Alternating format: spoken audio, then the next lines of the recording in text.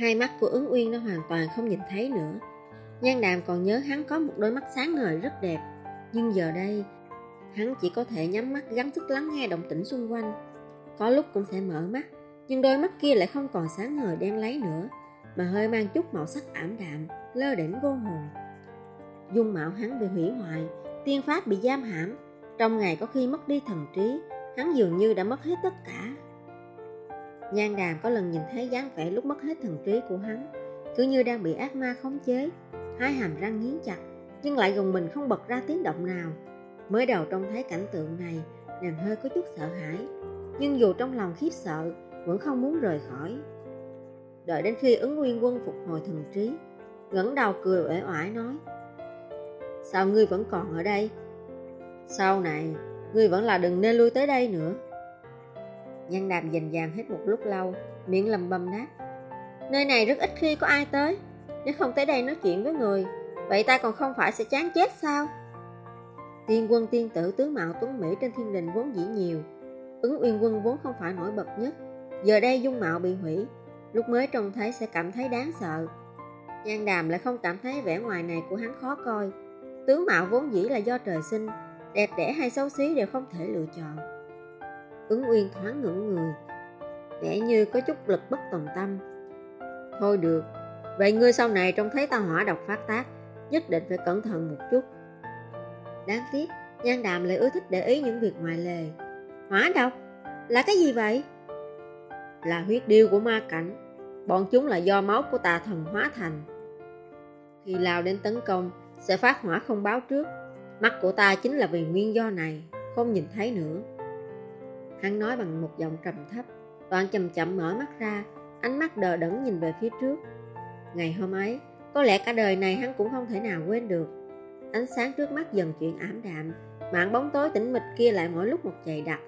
Hắn biết chẳng mấy chốc, đôi mắt của mình sẽ không thể nhìn thấy bất kỳ thứ gì nữa, nhưng chỉ có thể miễn cưỡng làm ra vẻ không hề gì. Mãi cho đến khi ma cảnh sụp đổ, mới có người phát hiện bất thường. Nhưng hỏa độc của huyết điêu đã ngấm vào cơ thể, khiến hắn thường xuyên mất đi thần trí. Có lần còn suýt nữa giết chết mấy tiên tử tiên quân dưới tọa, chỉ còn có thể tự giam cầm mình ở đây. Nhan Đàm ngẫm qua, không nhịn được hỏi: "Hỏa độc này không chữa được sao?" "Có lẽ là được, chỉ là Lăng Hoa Nguyên Quân am tường y thuật nhất cũng bó tay." Hắn thần sắc trầm tĩnh: "Cũng chẳng sao, như ta hiện giờ cũng không gọi là thê thảm." Nhan Đàm thì lại không thấy thế này, mà còn không gọi là thê thảm. Sau khi nàng trở về địa nhai, bèn lật tìm thử trong sách, nhưng lật tung hết chỗ sách cũng không tìm thấy ghi chép nào về huyết điêu. Mành tre khẽ đu đưa trong gió nhẹ, chuông gió phát ra âm thanh đinh đinh đang đang, tiếng chuông lanh lảnh vang vọng giữa khoảnh sân trống tĩnh mịch. Vào lúc ngoái đầu, Nhan Đàm trông thấy lò trầm hương bằng gỗ đàn khắc hình linh thú đặt bên cạnh khung cửa sổ. Từng dải khói màu trắng nhạt bốc lên từ lò trầm hương, hương thơm tràn ngập gian phòng. Nàng nhớ lại những ngày đầu, khi sư tôn vừa trở về từ ma cảnh, tính khí cũng hay cáu gắt thất thường. Một vị tiên quân phẩm cách cao quý, sao lại có thể bỗng nhiên trở nên cáu bẳn cơ chứ? Nàng đi sang đó, hai tay khẽ bê lò trầm hương kia lên, lòng chợt gợn chút mông lung. Sư tôn là người nàng kính trọng nhất, cho dù là vì sư tôn ngắt sạch hết lá hoa trên người, đó cũng là lẽ đương nhiên. Nhưng Ứng Uyên Quân lại giữ vị trí gì trong lòng nàng? Chẳng qua chỉ là người dân nước lã, vì một người không quan hệ tổn hại chính mình, không phải rất kỳ quặc sao? Nàng nghĩ không thông, bèn tản bộ đến Huyền Tâm Nhai, trò chuyện với Nam Cực Tiên Ông. Con cửu kỳ trong ao sen ló đầu ra khỏi mặt nước, chờ nàng đọc sách cho nó nghe. Nhưng hôm nay nàng không mang theo sách, thì con cá nhỏ kia hất đuôi lặn khỏi mặt nước, chả buồn đếm xỉa gì tới nàng nữa. Nhan Đàm lúc đứng dậy lầm nghĩ, trước đây bất kể mình có nói gì, ít ra con cá nhỏ mềm mại này cũng còn có chút phản ứng. Tuy nàng cảm thấy mình hoàn toàn triệt để bị khinh bỉ, nhưng dạo gần đây đến cái loại khinh bỉ này cũng bị cắt giảm. Con cá nhỏ này tuy thông minh, nhưng đúng là không dễ thương gì hết. Trong lúc xoay người, nàng lại không kìm được nghĩ, thực ra việc bản thân mình muốn làm vốn dĩ chẳng can hệ gì đến những người khác, cớ gì lại phải quan tâm họ có tán đồng hay không. Ngày hôm sau, khi Nhan Đàm đến thăm Ứng Nguyên, tiện thể mang thêm một lọ trầm hương. Không khí tràn ngập một mùi hương sen, khiến tinh thần như được xoa dịu. Ứng Uyên xem ra rất ưa thích mùi trầm hương này, lại còn lên tiếng hỏi: gần đây có phải hoa sen bên bờ Giao Trì đã nở rồi không? Lúc này sớm đã qua mùa hoa sen nở rộ, hắn giam mình ở đây lâu ngày, đến cả ngày tháng cũng không còn nhớ rõ nữa. Nhan Đàm khe khẽ một tiếng, ngẫm qua lại hỏi: người có muốn đi ngắm hoa sen không? Ứng Nguyên khẽ cười: cho dù hoa sen có nở đẹp hơn đi nữa, ta cũng đã không thể nào nhìn thấy. Nhưng người có thể ngửi thấy mùi hương của hoa sen, nghe thấy tiếng gió, còn có thể dùng tay chạm vào. Cho dù không nhìn thấy được màu sắc của hoa, nhưng chỉ cần đã từng nhìn thấy hoa thì vẫn có thể nhớ lại được. Nhan Đàm cảm thấy thật sự không cần thiết an ủi, đôi mắt này của hắn có lẽ có ngày sẽ hồi phục. Nàng chân thân là tứ diệp hạm đạm, vốn dĩ tinh thông tiên thuật chữa trị hơn những người khác. Nàng cảm thấy Ứng Uyên Quân là không thể nào nhìn thấy được nữa.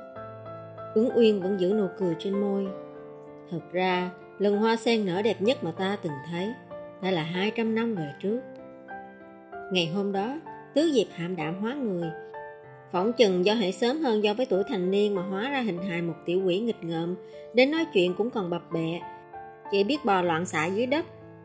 Hắn vốn cứ tưởng bản thân đã quên mất, giờ lại phát hiện mình còn nhớ rõ như in. Có điều, tiểu quỷ ngỗ nghịch là thế trong ấn tượng sau 200 năm lại trở nên có chút không giống ngày trước. Hắn có một hôm xem xong công văn ra ngoài, định đi tản bộ trong diễn hư cung cho giãn gân giãn cốt một chút.